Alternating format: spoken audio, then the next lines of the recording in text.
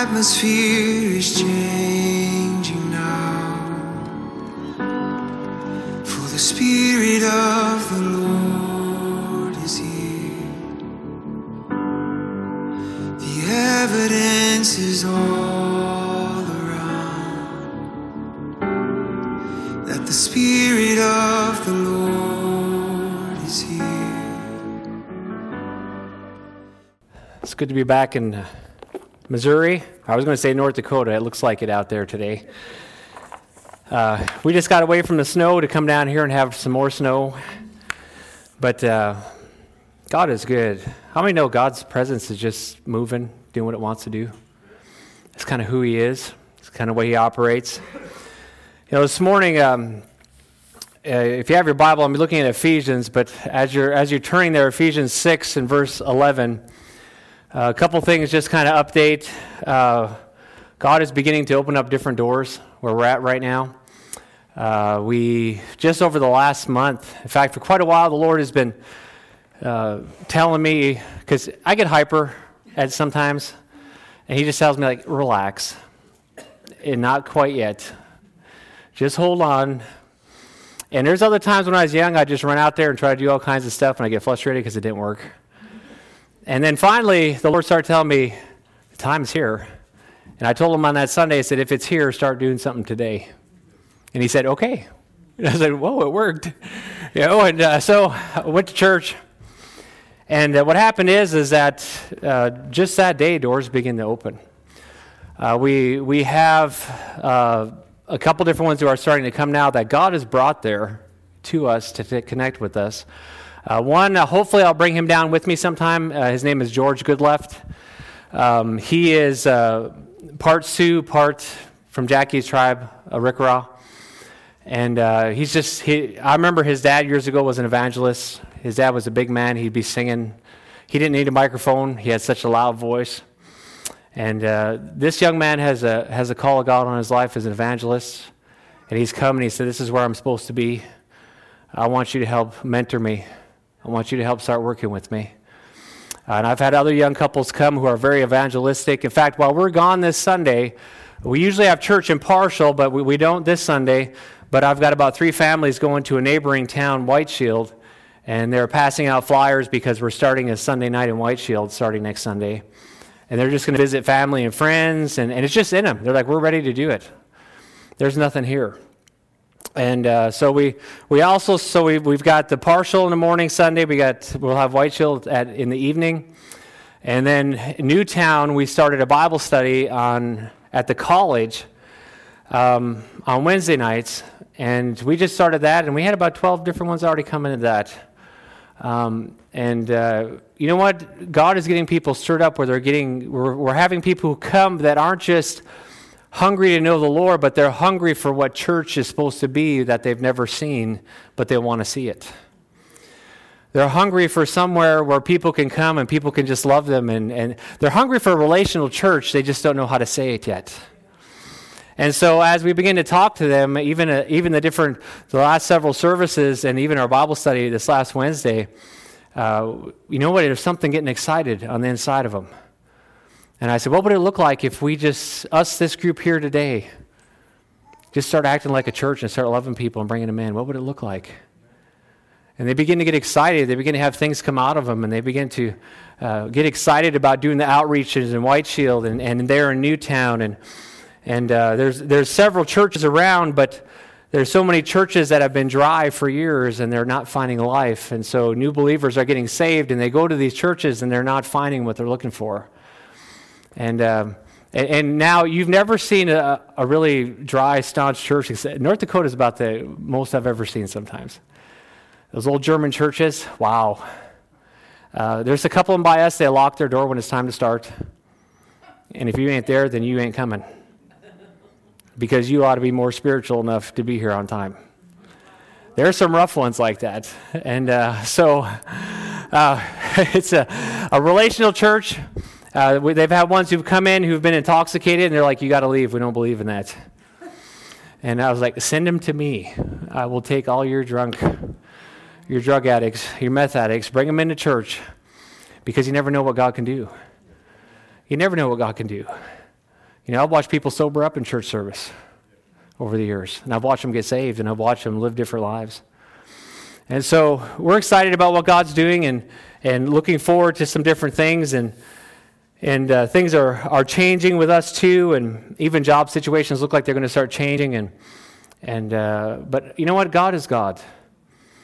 And there's some real things there. And today, even as I come here today, I want to talk a little bit about warfare, because I believe that one of the things that some of the stuff God has been walking us through, and even as he's talked to me about Kirksville, there's some things about warfare where we have to get serious about, or we're going to miss it. In fact, when I was praying about things here, even a week or two ago, I began to ask the Lord things, and he began to tell me, he said, the church, he says, my church as a whole does many things right. They win several battles. And he says, but my church as a whole loses many battles too. And he says, but it's not meant to. It's supposed to win them. And it began to get my attention. Here, I tell you what, we have missed everybody here. We have missed the church more than people understand. When Glenn was out doing the mission field stuff, he would say that, and it's like, oh yeah, but you know what? Not everybody understands that. In North Dakota, it's the whole culture is almost a culture of isolation, and it didn't used to be like that years back, as bad as it's getting now. But to have friends and family and ones who know the Lord, that you can walk in the middle of them and have fellowship and do things, and is so refreshing. To have ones you run into that are brothers and sisters in Christ is refreshing. There's something just wonderful about it. And when you're starting something new and there's not a whole lot around there, sometimes, boy, I'm like, Lord, and I'm just starting to see him now. I mean, this is interesting. We've got quite a mix, and God does what he wants to do. We had one truck driver come into church one Sunday, and he's a black guy. He's about 2-3 inches taller than me. He looks like he could be big and mean, but when he talks, he's just a kid. He's just a young guy, But he looks like he could be something. And he come in, and all he did is come and sat in church, and he cried the whole service. And he cried, and apparently he'd been married and separated from his wife for a couple years, and she passed away. And so he was in church broken. And I talked to him. I said, it's been a long time. He said, I've been far from God. And I was looking for a church to come to today because I need to get things right. We come to church, and his name is Juan. His name is Juan. He's a black guy from Louisiana. So, and then we've got some different ones who are coming who are Hispanic. We got a man and his wife, Andy Sanchez, and new believers who are evangelistic, and they're excited. We want to go out and tell people about the Lord. Time is short. I'm like, that's great. Come with us. We'll use you too, and I'm finding some different things, and there's starting to be life where there wasn't been any life. There's starting to be life. There's ones who have been getting saved. I've been watching my nephew, Zach, who comes up here. His younger brother, Daniel, gave his heart to the Lord, and there's something just changed. Every time I see him, his whole countenance has changed. There's something real going on the inside of him, and he's just there, and he's eating up the Word of God. And we're watching different ones come, and one's touching things, but we see that we're on the brink of things beginning to open up. And in the middle of this, and even coming to this, it is more apparent to me now than even being sometimes in a place where you're surrounded by so many brothers and sisters, is there's a real battle that goes on all the time. And that enemy we serve, he doesn't take a break. Now, we don't serve, no, sorry, you're right. Thank you, Chelsea. We don't serve him. Well, if you do, we'll have an altar afterwards. There might be some. But the enemy that we war against, he doesn't ever take a break. He doesn't quit. We have a God who never quits, but we have an enemy who doesn't quit. And the deciding factor in that war has a lot to do with me, with you, with us. Because what happens is that when I'm in that battle, I have to remember that the Lord is with me every day if I'm going to win that battle. But it's somewhere, if I just decide I'm going to take a break. Anybody ever do that? Take a spiritual hiatus? I'm going to take a spiritual break from God because I'm angry, mad, crying, whatever it is, boo-hoo. Anybody go through those times? Poor me. And we take that spiritual break, The enemy doesn't say, oh, good, I don't have to worry about them. He says, good, here's my chance to kill them. Here's my chance to steal more from them, to hurt them in a way they've never known hurt before. The enemy we have is not an enemy of any honor. He is a deceptive snake that one day will be destroyed. But we have a God who is bigger, and in that, I want to read a couple verses and start out here this morning. There's a couple things I want to look at. In Ephesians chapter 6 and verse 11, it tells us, put on the whole armor of God that you might be able to stand against the wiles of the devil. For we wrestle not against flesh and blood, but against principalities, powers, against rulers of darkness of this age, against spiritual hosts of wickedness in heavenly places. Therefore, take the whole armor of God. And then in 2 Corinthians chapter 10 and verse 3, it says, though we walk in the flesh, we do not war according to the flesh. For the weapons of our warfare are not carnal, but are mighty through God for the pulling down of strongholds, casting down arguments and every high thing that exalts itself against the knowledge of God, and bringing every thought into the captivity to the obedience of Christ, and being ready to punish all disobedience when our obedience is fulfilled. Listen, that enemy is real, and the battle is real. And what happens so many times is that we get caught in a place where we get distracted. We get caught in a place where all of a sudden we're not focusing on the battle. Understand that when I become born again, when I walk out of darkness and I walk into that light, there's a battle that's raging and going on. That battle's to kill me, to kill my family, to kill my children, to kill my inheritance in Christ. That battle is to take everything I have. But somehow we get in a place where we forget about all that and we just go about our day as, oh hum. What you doing today? I'm fishing. Fishing is spiritual, but God's got to be there. I'm doing whatever. I'm doing my thing. I'm forgetting. There's a spiritual battle. And what happens is that sometimes we get so comfortable walking in flesh and blood that we forget we're not supposed to be just in the flesh and blood. There's a part of us that's supposed to be in this spiritual battle. We're part of the battle. Either we're part of the battle or we're getting ran over. That's usually about how it works. I remember years ago when I was in Bible college, I heard a prophecy of a gal, and it shook me, and I taped it, and it did something to me. It did something to I've got that tape at home yet. In fact, it's old enough I got to find something to play it on. And it's all, in fact, I seen it a while ago. The label's coming off of it. It's looking old. But this gal got up, and God gave her word, and she said she began to see, it's like God took her up above the earth, and she could see a battle going on across the whole face of the earth. And she could see the enemy fighting against God's children. And she said she's seen it's like every once in a while there was a child of God standing and winning. Here, over there, over there. But they were few and far, but they were spread out. And she asked the Lord, how come there's only a few standing? He says, those are the ones who know how to pray. Those are the ones who know how to touch my spirit. They're the ones who are winning. Listen, there's part of touching his spirit in new ways. There's part of touching that if we don't do that and we just go about our day, because sometimes we get in the comfortable Christian mentality. I am blessed. I am blessed. You know that old song? I might be older than some know. Every day of my life I'm blessed. The honor of God just follows me. The favor of God follows me. I float through the air from one destination to the next. But understand, we're in a battle. We're in a battle, and it continues. And there's something about it that when we win some battles, that's great. But I'm telling you, there's battles all around us that the church has not took over and won yet. There's a battle of addiction in this county that no church has beat yet. Because I don't see any church going in and pulling addicts out of the fire and pulling them into the kingdom and seeing a floodgate begin to open. But isn't that what our God does? Isn't that who he is? He opens up doors that have never been opened. He sets the captives free. That's part of who he is. Amen. And so there's something about that battle that I believe in the days ahead. I was talking to Glenn about that, and I believe that in the days ahead, we've got to be more keen about what's really going on around us. Listen, when we're in a war, there's something that happens and should happen to our mentality. Our mentality, everything about everything changes when you're in a battle, when you're in a war.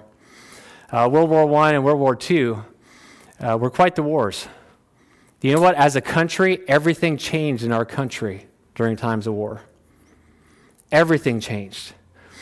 Young men were sent to battle, ones who were spouses, ones who were fathers.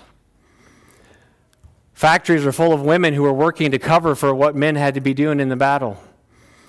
Everything, every channel, all three channels back then. All three. Did nothing but what? Talk about the war, talk about the war, talk about the war, talk about the battle, talk about where we are on resources, talk about how we're helping over there, talk about what's going on, talk about what everything else. But somehow when we're in this Christian battle, we get in a place and we begin to leave the battle behind and we just decide we're going to just be. And what happens is we begin to let our guard down and we just begin to walk through life. And all of a sudden, we find ourselves in places where we're losing things that we should be winning. We're losing ones in our family that we should be winning. We're losing friends that we should be winning. We're losing things. Why? Because we have a real enemy and he don't quit. He knows he's here for the battle. He ain't here to play house. He's here for the battle. And there's something where even their whole identity begin to change. I want to read a quote, and it might not be a spiritual one, but it's a true one. There's a lot of truth to it. Anybody ever read The Art of War? Did ya? All right, there's some good stuff in there. You know, it's not a marriage and family book at all. It is not a marriage and family book. But anyways, it's written by Sun Tzu, and I want to read a statement that he has in there because there's something amazing in it. It says, if you know your enemy and you know yourself, you need not fear the result of 100 battles. If you know yourself but not your enemy, for every victory gained, you will suffer a defeat. If you know neither your enemy or yourself, you will succumb in every battle. Listen, that's what I want to talk about today. There's something about that if you're going to win the battle against the enemy, first you need to know who you are in Christ. If you don't know who you are in Christ, you're dead meat. And if you don't begin to understand how the enemy is and how he operates, for every battle you win, you're going to lose one. I don't know how many times in my life and watching as part of the church is that there's times where we can win a battle, but then we'll go later and we'll lose a battle. And then we'll begin to win a battle, and then we'll lose a battle. Why? Because we're not paying attention to what the enemy is actually doing and how he operates. See, there is a war going on, and it's a battle, and that battle, if he can get you to do nothing and win and lose everyone, guess what? You ain't won nothing. It's not enough for me to go to heaven and my wife to go to heaven. I want to see my daughter there. I want to see my grandchild there. I want to see my friends there. I want to see my neighbors there. It ain't enough for me. Why? Because we're here to win it. We represent Christ, and Christ did not come to be defeated. Christ come to win. He laid down his life to win. That's how he laid down. He said, why? Because the glory set before him. He endured the cross. He looked before him and he said, I'm going to win, and I'm taking my people with me. I'm going to lay my life down. No one's going to stop me. I'm going to walk in there myself. But I'm going to lay it down. And there's something about the battle that I want to talk about. First, I want to talk about ourselves. You know what we need to know? We need to know who we are. We need to know that we're a child of God. We need to know that we're a temple of the Holy Spirit. We need to know some things about who we are. Too many times we go into different things and we begin to forget who we are. We get into workplaces and we begin to forget who we are. In my workplace, I am not a dispatcher. I am not in any kind of position. Who I am in my workplace is still Damon, a child of the living God. I'm Damon, who has the Spirit of Christ on the inside of me. The same Spirit who rose him from the dead is still on the inside of me. That same Spirit is in that place. And so when I walk in that place, there's no one more powerful in my workplace than I am. Not because I'm strong, not because I'm skinny. I'm liking the skinny part, just getting nicer. But because Christ is in me. And something begins to change. And when I'm there, instead of getting caught up and walking in flesh and blood, somewhere God put me in the workplace, what? To win a spiritual battle in that workplace, not just to take a time out and earn a paycheck. I'm earning my paycheck now, Jesus. I'll be back later. There's a place where I'm there to win something. There's a place where I'm there to influence, to change, to do things there. But we have to know who we are. We need to know what our purpose is. We need to know our purpose in the body of Christ.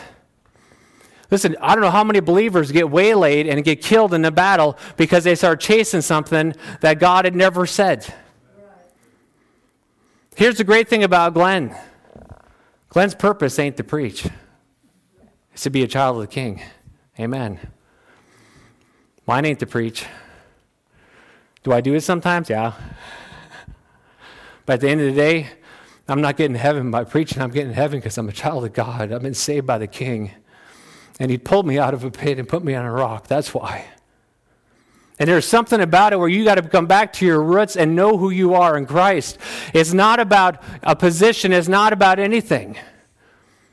The great thing is that John's purpose in life is not a guitar. It's a child of a king. And when you begin to know who you are, it begins to change something about what's going on. It doesn't get to be about everything else. There's so many places that I've watched this happen where people get caught up and they have no idea what their identity is.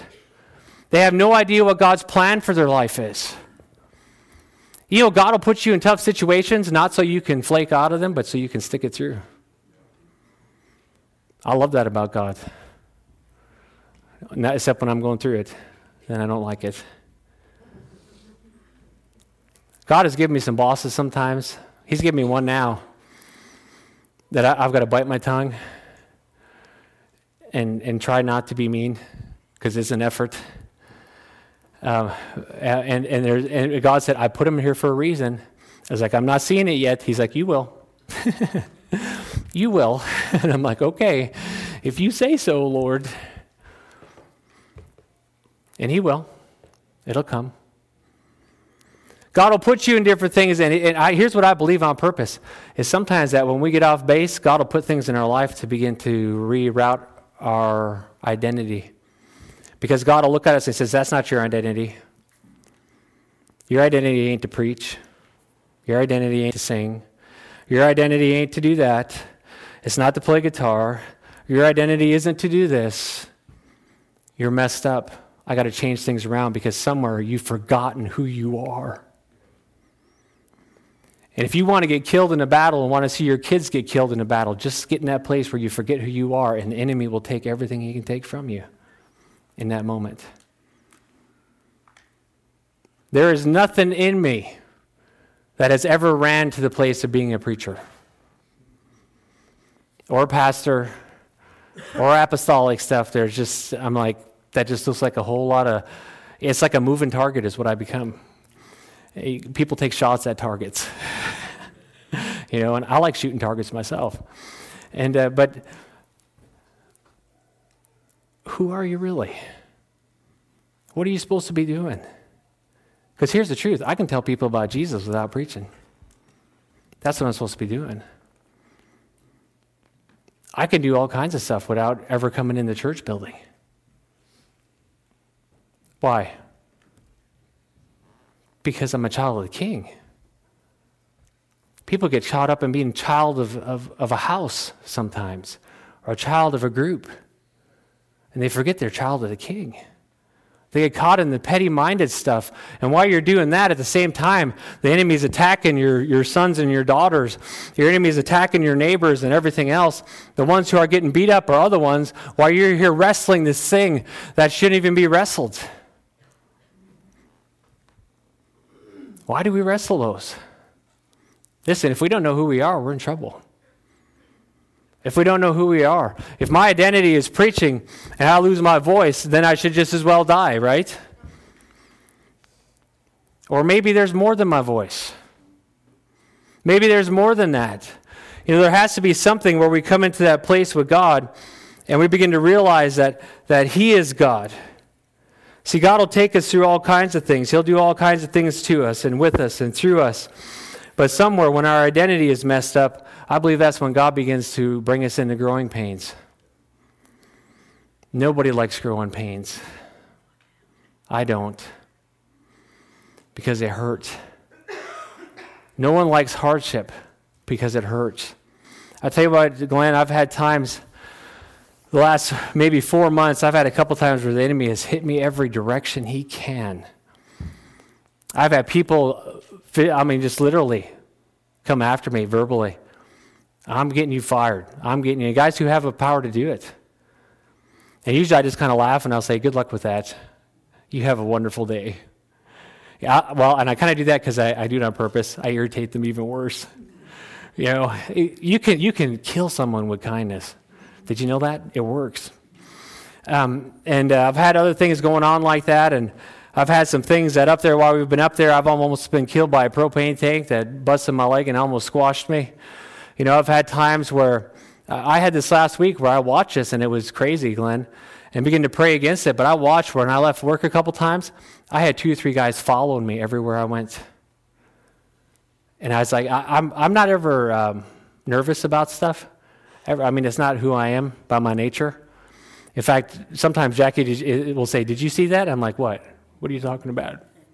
Something happened? Well, a bus just went by, so I must have missed it. But I had it going on, and then I had a guy follow me in his pickup, and there was something, and God began to pop up flags, and he said, don't go that way. Do something different today. And I was like, what? That's crazy. But you know what it is? There's forces in heavenly places. Spiritual darkness that doesn't want to let go of stuff yet. And if he can come and begin to attack and come against, he'll do it. Because there's something about it where those dark forces want to take every person you know straight to hell. That's their goal in life. Is they want to rule this world, not God. They want to destroy it. And without Christian people who stand in the gap and do something, that's what happens. And we need to know who we are in Christ. We need to get past things. And I watch so many different things, and I'm going to throw that one out too. Is sometimes excuse me. My allergies are just getting me good here today. I thought it would get better down here, but it didn't.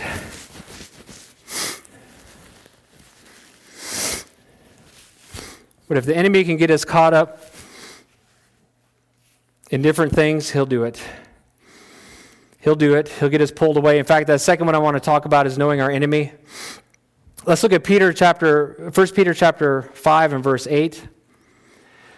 It says, be sober and vigilant, because your adversary, the devil, walks about like a roaring lion, seeking who he may devour.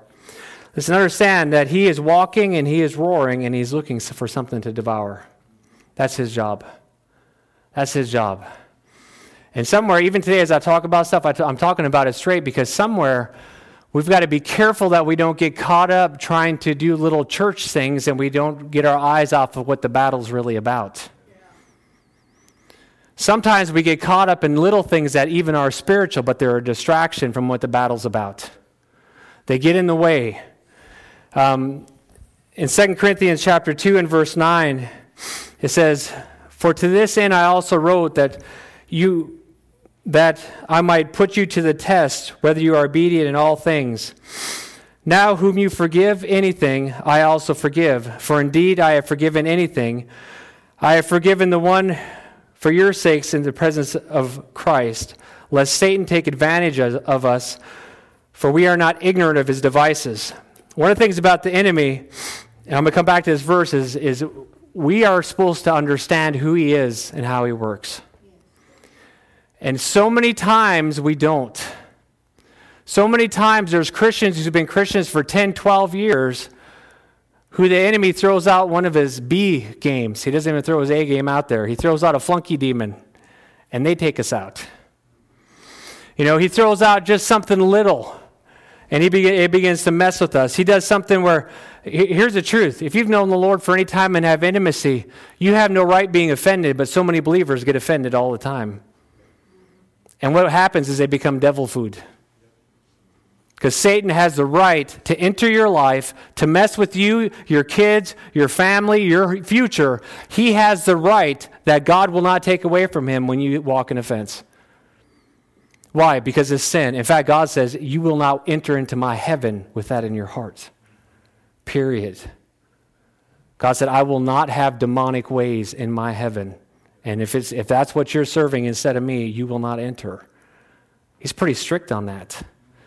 He doesn't, in fact, offense is one of the few things that he'll play with. But little things will come out. And what happens is the enemy will use, I want to go through 3 quick things the enemy does that he'll use against us. One is he'll use this deception, and offense is a deception. When you think you have the right to be offended at somebody and pouting and crying and running your mouth at them and doing all that, you're in sin. You're not in God. I don't know how many times I've watched people say this. Well, you did this, brother, and so the Lord said, I'm not going by you no more. Ever. I quit, and I don't like you. Thus says the Lord. They'll even talk as spiritual. That's the devil. That ain't the Lord. Because here's what the Lord says. You know what he told us when we went up there? His biggest thing, because I was like, man, that's cool, God. That's cool. I like what you're saying there. And God told me, he says, you know why nothing's been built there yet? I said, why? He said, no one's been willing to come there and die. And he says, you're going to go there and you're going to lay your life down and you're going to die in ways you've never known. I'm like, well, I don't like that one. Can I just go there and have anointing time? Revival fest? Can we just have an anointing move of God? God said, well, how about we die? We'll start there. Don't think you're gonna be like Jesus if you ain't willing to be like Jesus. Yeah. And here's what Jesus said, I'm going to die. Guess what I'm calling you to? You're going to die. You want your marriage to work? You're going to die to some of that stuff you're carrying. You want things to work with your kids? Then you're going to die to some of that stuff. That's some of that stuff where you get so mad you want to choke them. God says start dying to that and get into the place where you learn how to fight a spiritual battle instead of fighting this secular battle all the time. You want to get along with other believers and have real relationships? You're going to die. You're going to die. Glenn and I have been friends since I've been 19 years old. When we were friends, Glenn had to die more than I did because he had to put up with me. Glenn's like, oh, man. I remember going in pastors' meetings, and afterwards, Glenn, during the meeting, I look at Glenn, and I'd be talking, and Glenn would be going, oh, no. Oh. And after a meeting, he's like, okay, you didn't have to say that. But it was true. He's like, but you didn't have to say it. You could still love them without killing them in that meeting, because now you got guys wanting to kill you. You need to guard your mouth. I'm like, but I'm right. And Glenn's like, all right, Lord, help me be his friend. That's just the way it works. Hey, if you want a deep relationship, then guess what? You're going to have to do something. There's something about that Christ had relationships with when he brought those 12 in that place, he had a relationship with them. And that relationship was a very real, very deep one. And when you watch how Jesus talks to Peter sometimes, it wasn't so nice. A couple times he said, where's your faith? When I come back, will I even find faith? And he wasn't saying that very nice, like, oh, where's your faith? He was saying that very stern. When he said, Peter, you're going to deny me. And Satan has asked for the right to sift you like wheat. But that word asked means asked because he has permission already. Satan has the right to sift you as wheat because how you've been acting.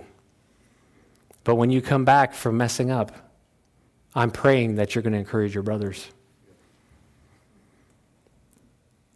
It took some dying for Peter to be Jesus' friend too, because Peter had a ton of pride, a lot of pride. He could have walked away from Jesus and say, no man's talking to me that way. I don't care if he thinks he's God or not. Who does he think he is? The Creator. Oh, well, he still can't talk to me that way. In fact, why did they kill Jesus? Because they couldn't stand the words that came out of his mouth.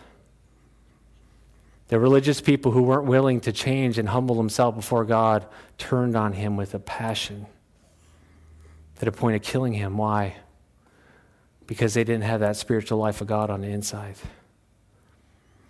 Listen, there's something about that if we live in the Spirit, let us walk in the Spirit. Amen?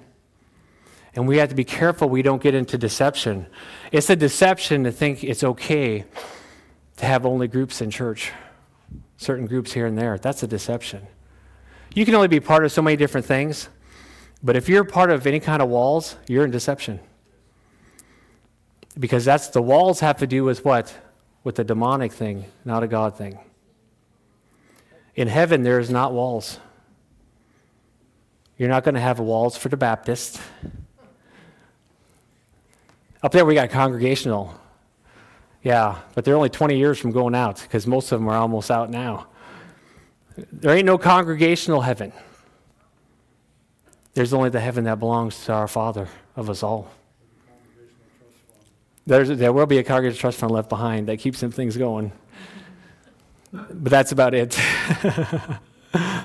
Actually, even as I joke about them, we've made friends with some of the congregational groups, and it's been great. We came to their annual picnic, and they all had all the churches across the res all came together. All 20, 30 of them. But you know what? We just made contact because there's people who are trying to serve God. They just don't know what to do. But they're trying, and it's opened up doors. In fact, they were asking Jackie if she wanted to come and start preaching at their church in Newtown because they need a preacher. But she said, I'm too busy right now. But there's always a deception. And understand that anytime you see deception, there's an enemy working. Anytime you see deception, there's an enemy working. I don't ever hardly talk about politics. When you see some of the stuff that comes out of politics, there is such a deception behind them that they are demonic. It ain't even close. It's demonic. Recognize what that is. I know I was joking, Jackie, I said they need to change the Liberal Party's name to the Bondage Party. Because it gets into everything else except God. And it promotes everything that isn't God, and it throws the name of Jesus in the dirt and stands on it. And that's the spirit of what? Antichrist is what my Bible says. There's a spirit driven behind there. And understand that when you go through your day, there's some things that you're fighting, and some of that thing you're fighting because you're a Christian and someone in you has something and they can't stand the fact that you're serving Christ. They can't stand it. I've run into a couple people who cannot stand the fact that I'm a preacher. Angers them. And you know how they know me from the past? They don't. They don't even know who I am. I just anger them. But there's a different spirit dwelling on the inside of them than is on the inside of me. And I'm not fighting them. I'll be good to them. I'll love them. I'll pray for them. I'm going to win the battle spiritually. I'm not going to physically go over there and try to have it out.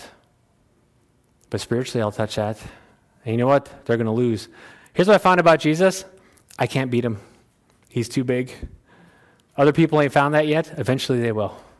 That's my prayer. God, show them how big you are. Let them run into you so hard it knocks them off their feet. Let them know that you're God and there's none like you. See, there's a spiritual battle that we're supposed to be fighting. The enemy's real. The second way he tries to do is he tries to distract us. He takes our focus off of fighting the good fight and gets us fighting something else. Sometimes it's just the cares of this world. Sometimes he gets us so busy doing things that are just, even can be good things sometimes. I've got to do all these other things. I've got all this other stuff that I got to do. I got to do this. I got to do that. And I've watched things like that, and people begin to get so distracted, and they forget that they're actually fighting a battle. They're chasing something else, and they're getting beat up, and they're losing. And now here's the important part of that as I talk about this as a church, is that if everybody's distracted, going their own directions, tell me, where is the unity in Christ? Tell me, where is the power that comes as believers begin to come together and begin to lock arms together and say, we're going to begin to walk kingdom. We're going to begin to take back what the enemy has taken in this place. See, God didn't put us here to be a comfortable church or a comfortable people. God, when he brought his people into the promised land, what he did is, I brought you in here to learn how to fight and how to win. And there's some that I'm leaving alone right there because I want the next generation to grow up and be a bunch of sissies. I want them to go over and learn how to fight a battle and win too. I want them to know what it is to win battles, not just come into something for nothing. And too many times we almost teach at Christianity, we come into his goodness. Whew, I made it. I've got my seat. I'll be in heaven one day.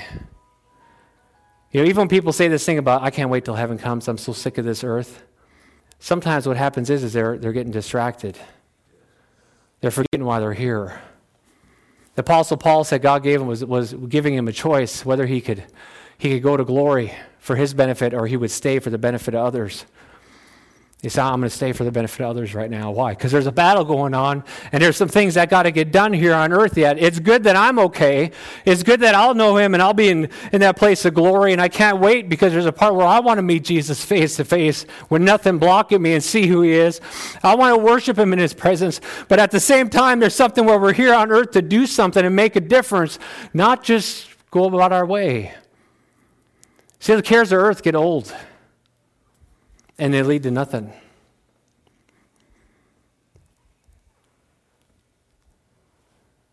How many Christians don't walk in unity because the cares of the earth come in?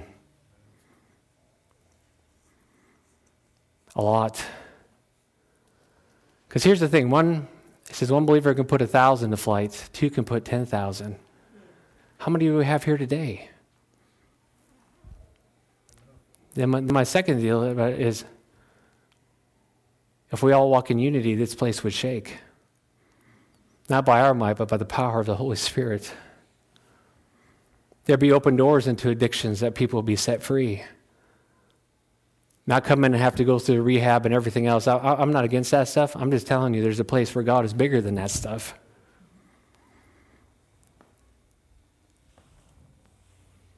So what does the enemy do?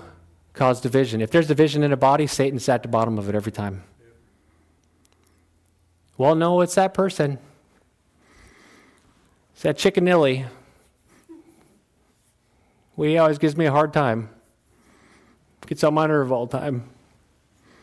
If it wasn't for Chicken Nilly, in fact, if he don't leave soon, I'm going to another church. That's called a sissy Christian. I changed it from a baby to a sissy because I know some tough babies. I want to put them in the same group.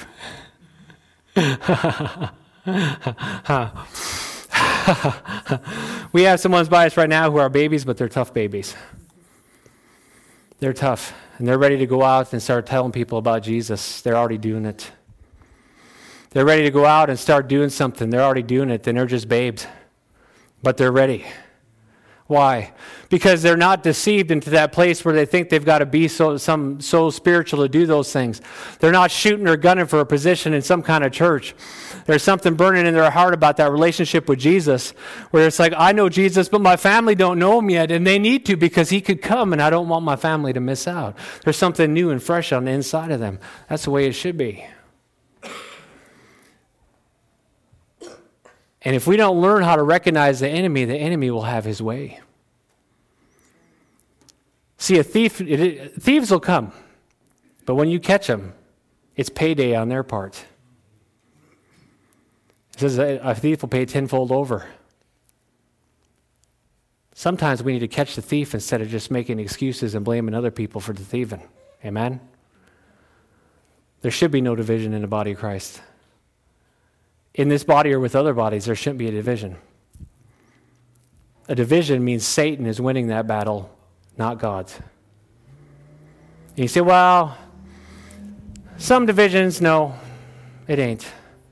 It's Satan winning something. He's winning a battle, not God. Because why? We're not keeping our eyes focused on Jesus. You know what happened when Peter told Jesus something? He said, hey, well, what about them? Because Jesus had one of them Peter talks. You know, he had those ones with him like, do you really love me? Yeah, you need to feed my sheep.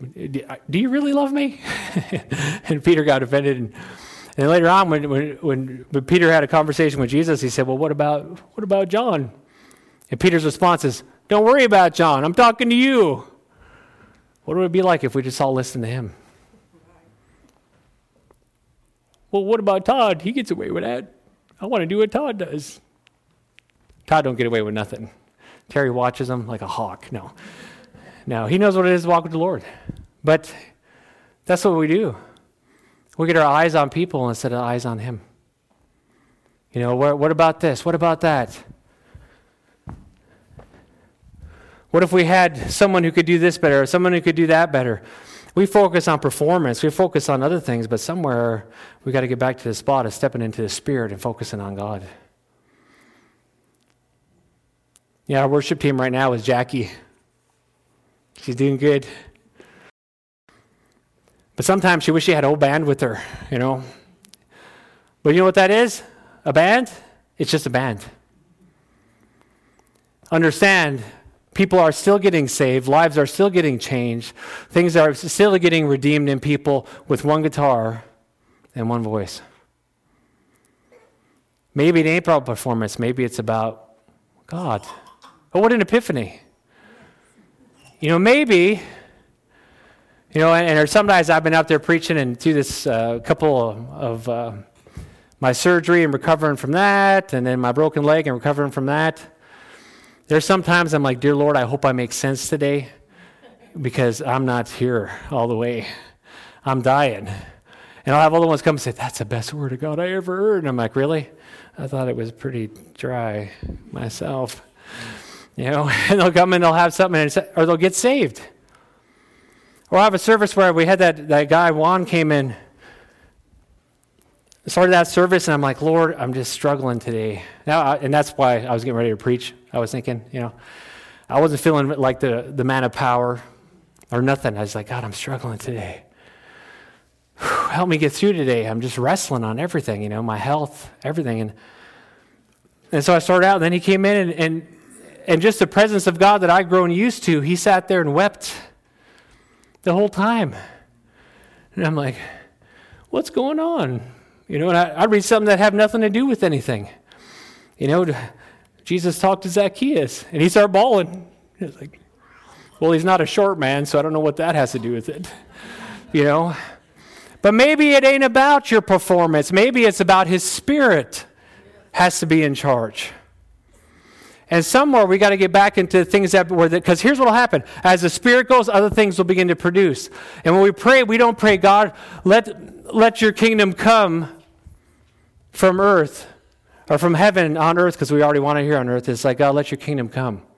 And guess what? As his kingdom comes, it comes. As it comes, it comes. We've got probably about 4 new families that are farther along than anything we've had out there. And they're excited, and there's something in them where they're ready to move. And that all happened in nothing. I mean, no time flat. It just began to happen. Why? Well, because sometimes we were there just with 1 or 2 other couples, Jackie playing the guitar, having a Bible study. There's times we showed up and say, sorry, bingo kicked you out this week. And like, what? Bingo? It's like, bingo. You know, I'm not sure. I better not get into the devil and bingo. I'll let that one slide. But anyways, he's used that bingo a couple times. And the last time we just had it at our house, and so we had a house just packed full of people. We got in our house, and the presence of God just showed up, and people just relaxed in his presence. We had some new ones there and said, this has been the best time I've had in God's Word for years. This is amazing. You know, here's the thing. There's a spiritual battle. It's real. The enemy will use things to distract. He'll use things that will deceive us even at times. And the last one is that he'll use discouragement. There's 3 Ds. Deception, distraction, and discouragement. But sometimes we get tired of the process. Well, God, I've been waiting, and it's not happening.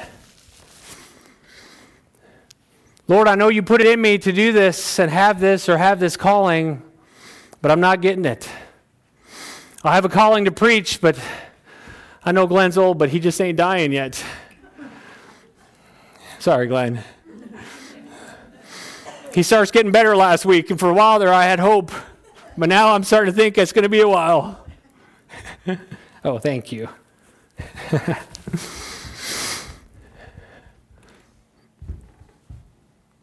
been wanting to play guitar, but John just keeps hanging in there every year. I'm waiting for my chance. Oh, man, how weird we get. How weird we get. You know what? There's opportunities everywhere to proclaim Christ. Get over your little narrow-mindedness and step into him. But what happens is sometimes in that process, God does have us wait for a reason, and sometimes it's because there's some things in us that God has to change. Sometimes we're trying to do something, and if we're not careful, here's what I see happen is that if we're not patient with God and allow Him His process. Since we've been here, I've watched several people here go through their process. And I'm not going to embarrass anybody because I'll talk about John, and John won't get embarrassed. I've watched John in the good, the bad, and the ugly. But I've watched him grow. And he's my brother. He's not my brother because he plays guitar. He's my brother because he's my brother. And I've watched him in times where I was like, if John could not be any wronger than he is now. But God never left him. In fact, God just said, hey, you're not going nowhere. You're going to get through it. And I've watched him just touch God again and again. And if we're not careful, we do like Moses and the children of Israel when Moses went up to get the 10 Commandments, is we get tired of waiting. It's, I'm going to build my own God. You know what a golden calf is? A golden calf was all the things they thought most precious to them. And they put them together and they let the things they thought were important be God instead of God. Sometimes like, well, I never make a golden calf and bow down to it. I'll tell you what, Christians all the time find something and they put that one thing and they begin to say, well, what's most important to me is that I can play. I don't know why I'm picking on you, John. I can play my guitar. That's the most important thing in the world to me. And God says, oh, really? I think when we begin to do that, God says, this is a great opportunity for them to grow. And God will say, give me your guitar. Except we'll blame someone else. I did take a man's tambourine once, and it was God. It was God. It was. It was, wasn't it, Glenn? Glenn has seen that it was an out-of-control tambourine. It hit people. It was bad. And when I took it away, the guy said, his name was Jim, and he said, I am Jim the prophet. And I said, you're a little odd, Jim. And that was how we first met. I took his tambourine, he almost fell apart. I've never seen, it's an addiction or something. It's just one of them bad ones. And he was a Vietnam veteran guy. I think he had too many drugs back then too. But anyways, I had to have a sit down with him and he fell apart. And then finally I asked him, I said, how many friends do you have, Jim? Well, I said, no, friends that you can talk to, you can just go to their house, you can hang out. Well, when I go up, I say, yeah, I know you like to blow your horn, but do you have friends? No, I don't. I said, I think God brought you to this church because you need some real friends. And you need to grow up. I said, because honestly, you're a little flaky. And you're kind of goofy sometimes. And I said, I think God wants to bring you part of his body and make you into strength. And you're not right now, but he wants to do it.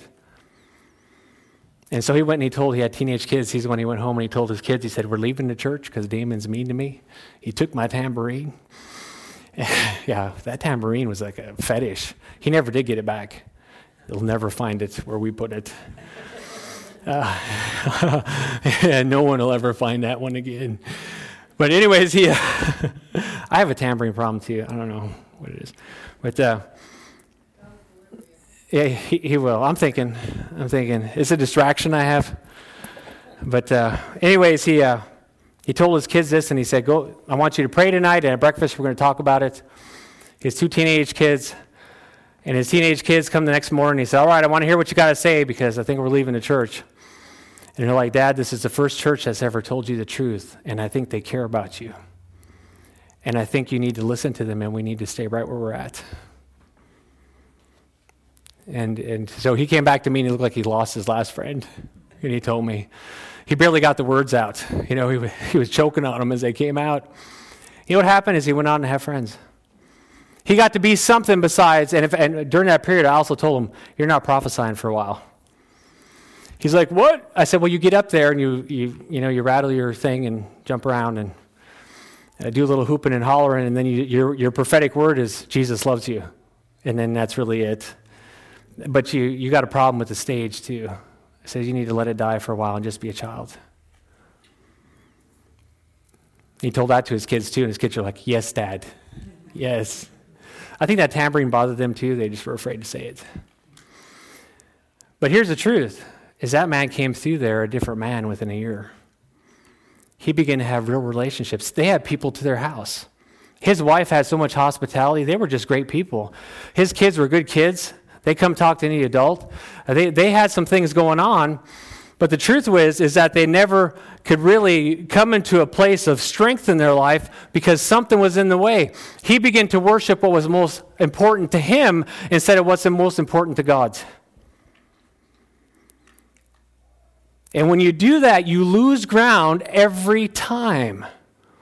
Why? Because this is how, listen, we need to get so sharp that when things happen, we recognize that's the enemy working, and we begin to come against it in the name of Jesus, and we begin to pray or fast or do what we need to do and begin to fight the battle instead of just let it go on and say, oh, they're just a big baby. Hey, that's part of the enemy too, because now you become part of the accuser of the brethren. Instead, you should be in a place of prayer saying, God, don't let things be destroyed in this deal. Don't let things be divided in this deal. I come against it in Jesus' name and take it by the horns like you're supposed to, because it always comes back so worse down the road than it ever was before. And it gets to be when you begin to get distracted and that deception works together and people do things like, well, that says the Lord, he just told me we could serve God all on our own. Just me and my wife. Poor wife. Man, if you want hope for your husband, get him in church. Don't let him sit out there by himself. That ain't God. Well, Jesus says, I died for my church, for my bride. And don't get in the place where you start neglecting getting together. Why? Because God knows when you get together, some people are going to irritate other people. Praise God. Some people need to be irritated. That's one of my gifts. I can irritate anyone at will. Right, Jackie? Jackie's like, oh, he can. Jackie's a strong woman. She just knows how to even deflect him now. I can bother anybody. I can be nice to someone and make them angry. I've got that gift. You know what? Sometimes when we get off track, God gets us irritated, and he does it on purpose. He's like, because I'm not going to let you sit in there being a bump on a log thinking this is what Christianity is about. Somewhere you're going to get into battle, and you're going to start winning battles. Your kids' futures depend on it, and I'm your God, and I love you as a father, and I'm not going to allow that to happen. And I'm going to let irritating things come and rub you and rub you and rub you until you get so tired you get down on your knees and say, I come to you and I surrender, Jesus. That's good preaching. I don't know about anybody else. I like that. God's good at that. He's wonderful. He knows what it takes. He knows what it takes to wear us out. Sometimes I think that's why God put us up in North Dakota, is because sometimes I can be so strong-willed, God's got to wear me out till I'm almost nothing. And then when he does it, I'm like, okay, Lord, I'm ready to listen.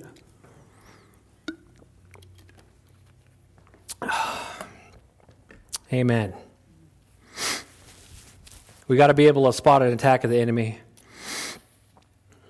We got to quit wrestling stuff in our flesh and blood. It doesn't work. I want to read Jude it's Jude 1, 20 to 23. When you're in a place of a battle, it doesn't matter. I want to kind of point it out before I read this. It doesn't matter if you are in the worst battle of your life, you can be winning things in the kingdom. Because that's what you're meant to do. In fact, in some of the fiercest battles you'll be in, you'll see more things won in that battle. So understand, it's not always about whether you're in the middle of a battle or not, but there's a war going on, and we have to be ready in season and out of season in the middle of that deal. Jude 1 and 20, it says, "But you, beloved, building yourself in your most holy faith, praying in the Holy Spirit, keeping yourselves in the love of God, looking for the mercy of our Lord Jesus Christ unto eternal life, and having compassion, making a difference, but others saved with fear, pulling them from the fire, hating even the garment defiled by the flesh. I love this because these verses here actually lay out what it is to walk in the Spirit. It's not just verses just randomly thrown together. And in there, it starts off and it just begins to say, hey, when you're going along, build yourself up in your holy, pray in the Holy Spirit, walk in the love of God, look for the mercy of God. Look for the mercy of God. You know, are you watching for those things? Are those things in your life? And it says, and on some have compassion, making a distinction. Where it says making a distinction, what that means is making a difference. When you go through life, somewhere you should be making a difference. And it should be a difference for the kingdom. I'm making a difference. In the middle of me going through a hardship and doing everything else, are you still making a difference? Are you making an impact? Is there something going on? Because when God's with you, what can be against you? The problem is that we get in battles and we get beat up and we start fighting the wrong people and we wonder why we lose. In the middle of some of those days, I tell you what, and I joked about that last time, I was serving Jesus on narcotics for about 2-3 months after I busted my leg up. And I remember sitting in that chair because I couldn't do nothing. My back was black and blue. I was so beat up and hurting. And I sit in my chair and say, Lord, I know you're with me, but I'm dying here. You got to do something. You got to do something. This is, and I was like, because I just talked to the Lord. And we get high, you kind of talk goofy too. And, I just talking kind of stupid to him. And I was like, you're not, I don't feel you here right now. Where are you at? I feel high right now, and I feel pain right now. But where are you moving? And I said, God, do something. Do something. And a little while later, I had a guy come knocking on my door, half drunk. And he came to me, and he sat down on a stool beside me, and I talked to him for a while, and I prayed, and I led him to the Lord. He came to me. Why? Because in the middle of the battle somewhere, we're still supposed to be having those things of God on the inside of us. And if you're in the middle of a battle and you don't have the love of Christ in you, and you ain't out about the kingdom, but you're following other things, then somewhere something's wrong. Because if I'm in the middle of a battle, I could lose everything. And in that place, we were wrestling with about everything we could. And we began to question God. My first question was when I got hit by that thing and I was sitting in the hospital. I watched my leg go from nothing to about maybe that big around at my knee. And I said, Lord, did I do something wrong? Was I not listening when you talked to me? I mean, there's something you're just trying to get me. And God's like, no, I'm protecting you. I'm with you. And he says, and don't worry. He said, relax. It's going to be okay. You don't need to run right now anyways. It's going to be okay. And I'm like, but God, are you sure I didn't do something wrong? I was thinking through my mind, was I mean to Jackie last week? Was I doing something wrong? You start going through your thing. How do you say, no. We all go through valleys. It's a part of life. We go through hard times. We go through good times. That's a part of life. And it's a hard part of life. God, why did this happen? Sometimes it's happened because it's a part of life. But in the middle of it, God should still be there. In the middle of it, people still kept on coming to know the Lord. In the middle of it, doors still open. In the middle of it, Jackie's had jobs where she's had relationships with different ladies. She's ready to do a ladies' retreat at the end of this month. Be praying about that. But there's so many who are excited about it already that she could really run out of room fast. Because there's ladies who are starting to come in who are like, I've been waiting for something like this. Can I make copies of your flyers? Because I got 5 people coming now. I'm taking some out to my family. We need something like this. I mean, it's just kind of catching on. Jackie ain't having to push nothing. It's just running. She's praying. Ones are praying about it. But in the middle of hard and dry times, is God still there? Is he still moving?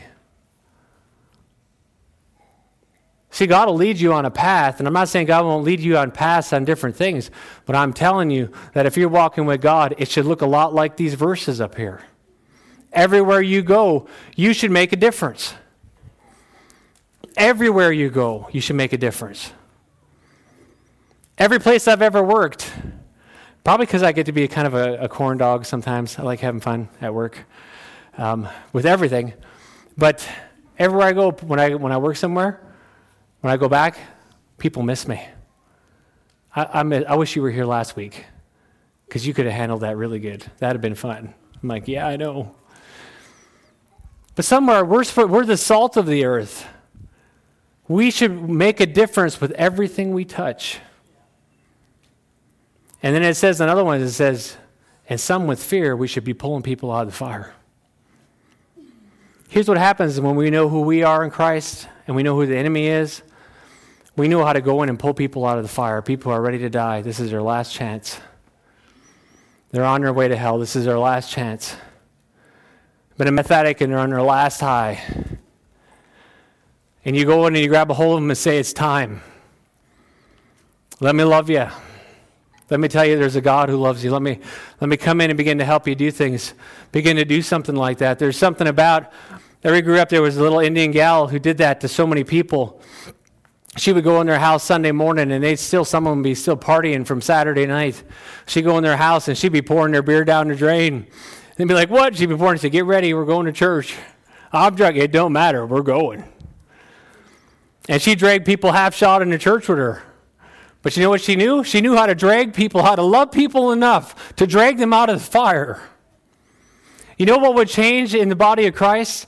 Is if everybody began to find people in the fire and begin to pull them out, because pretty soon all those little distractions would disappear.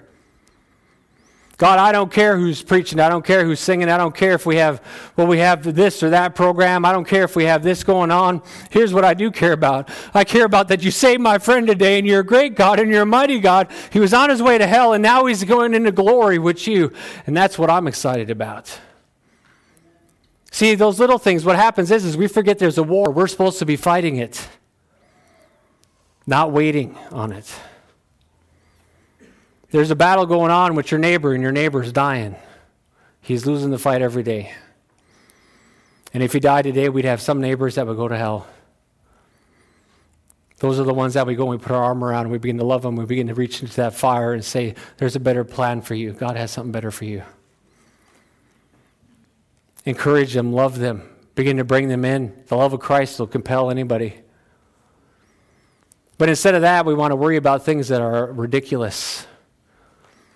Well, I'm irritated because I'm consumed with this person at work who gets on my nerve all the time. That dirty, rotten scoundrel. Don't they know they shouldn't touch the Lord's anointed? Well, if you're anointed, go and get someone out of the fire. Amen, Pastor. Yes. There was nobody on that one. You know. If you're anointed, then begin to reach out and begin to do it, because the battle is about what? Souls.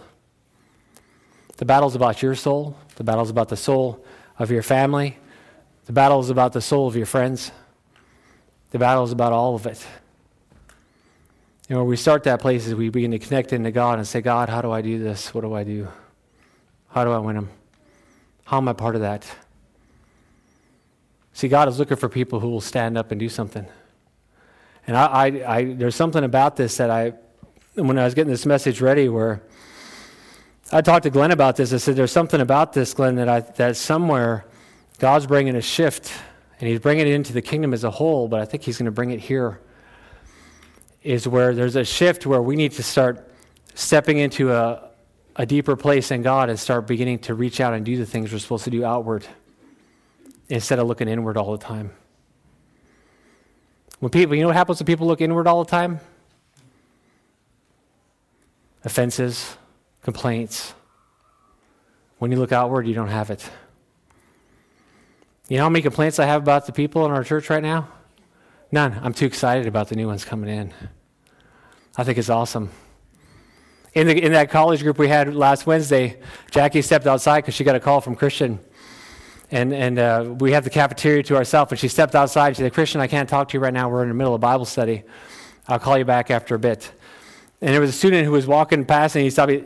You're having what? And Jackie said, Bible study, go on in. He's like, okay. So we just kind of came on in. He had a great time, man. He was in there, and I tell you what, I know I've met him before, too. I've talked to him. But actually, I was on the phone, and I said, Christian, we're having Bible study. And he said, Bible study? Bible study? So then I told him to come in. He came right in. Man, he had an awesome time. Because he got surrounded by people who began to love the idea of what church is, and something began to work. See, those are the things that we should be excited about. Amen? Those are the things that we should be talking about. But the truth is that when we begin to get in the battle, we will have victory in Christ if we're fighting the battle. What happens is too many times, if we're not engaged in battle, all we have to do is talk about is others. Amen, Pastor. And what they should be doing, I think that Caleb should be doing a better job at what he's doing. That's what I think. I would get that Joshua under control, get him more spiritual. Joshua's giving me the evil eye back there. Joshua's talk about my dad, not me. You know what? If them people there would just control their kid, I want to sit by them again next Sunday.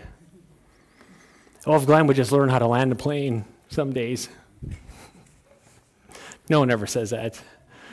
Not to me anyways. You know, if that worship team could just not play that one song, I just really don't like that song. Oh, if we would get in the battle and we would get caught up in the reason we're here. Everyone is here in Kirksville because in Kirksville, you have a battle to fight. And that battle has to do with kingdom and eternity, not about what happens in this church building. Amen? This battle is about so many things, but it's not about those things that we've made them.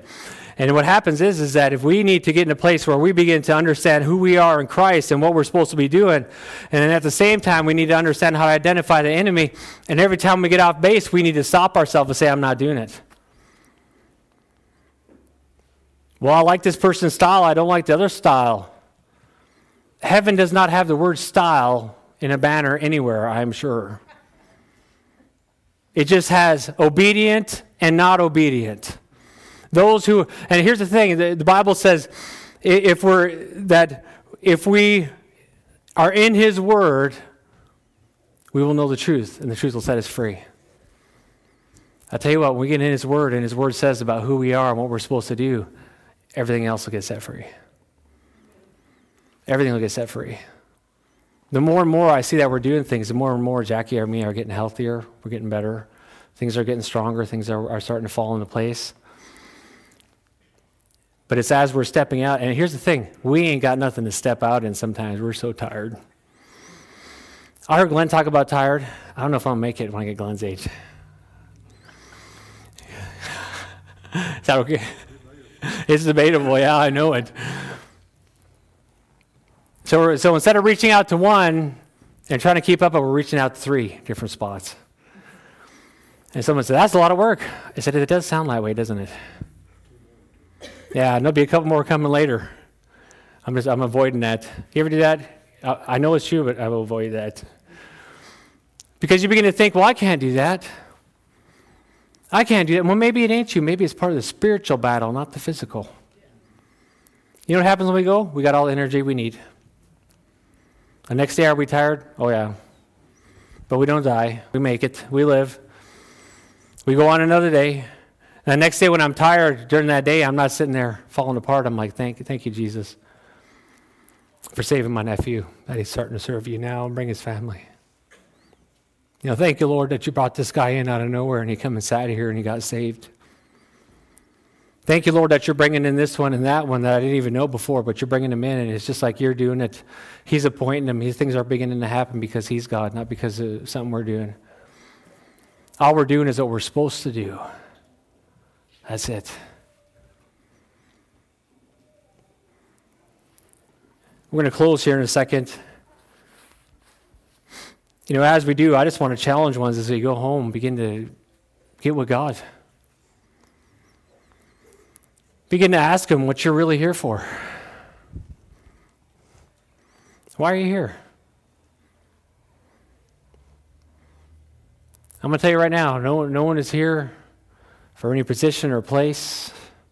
Them are just things that happen and don't different times. Are you in this battle? Are you really fighting the battle? Or are you fighting a battle that's not the battle and you're losing? Are you here to make a difference? Are you here to pull those out of the fire with fear? Or are you here for something else?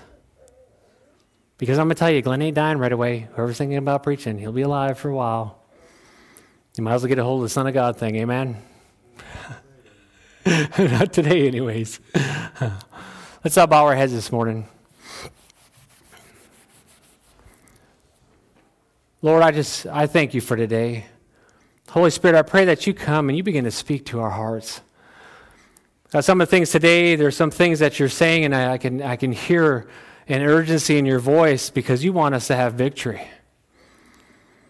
I can hear urgency in your voice because you want us to be blessed and walk in this place and begin to be the church inside this church and outside this church and in the community. There's something about it that you're wanting to move and open doors. And God, I just pray that you begin to bring us alive into you deeper. Lord, show us what it is to war in the flesh, not in the flesh, but in the spirit. God, show us how to get out of the things of the flesh. Get us out of accusations. Get us out of the talking about others. Get us into the place where we walk in the love of God, where we begin to reach out to those who need it. We begin to build up and encourage those who need it. Lord, time is short, Lord God. Begin to raise your church up to be what it's supposed to be. It's supposed to be your bride. That when people come into the middle of your body, that something grips their heart because they see the love of God. They see the peace of God. They see the people of God who are working together for your kingdom, not for some church building, not for some activity, but your kingdom. God, I pray that this week you put people on our hearts that need you. Maybe you want us to be kind to them. Maybe you want us to bless them. Maybe you want us to encourage them. Maybe you want us to sit down and talk to them about the Lord and something better. God, lead and guide us, Lord. Bring us into this spiritual battle that we might win this battle. God, we don't want to win a battle and lose a battle every day. We want to win them all. We want to win them with you. And Lord, I pray you just go with us this week. Lord, bless every person here. Bless everyone who's wrestling, God. Lord, ones who are here or not here, Lord, just help them come into that place of that spiritual presence, of your presence, Lord. Let them begin to come into that place and all those things fall on the ground and let them see the reality of the kingdom of God. And Lord, we pray that and we believe that in Jesus' name. Amen.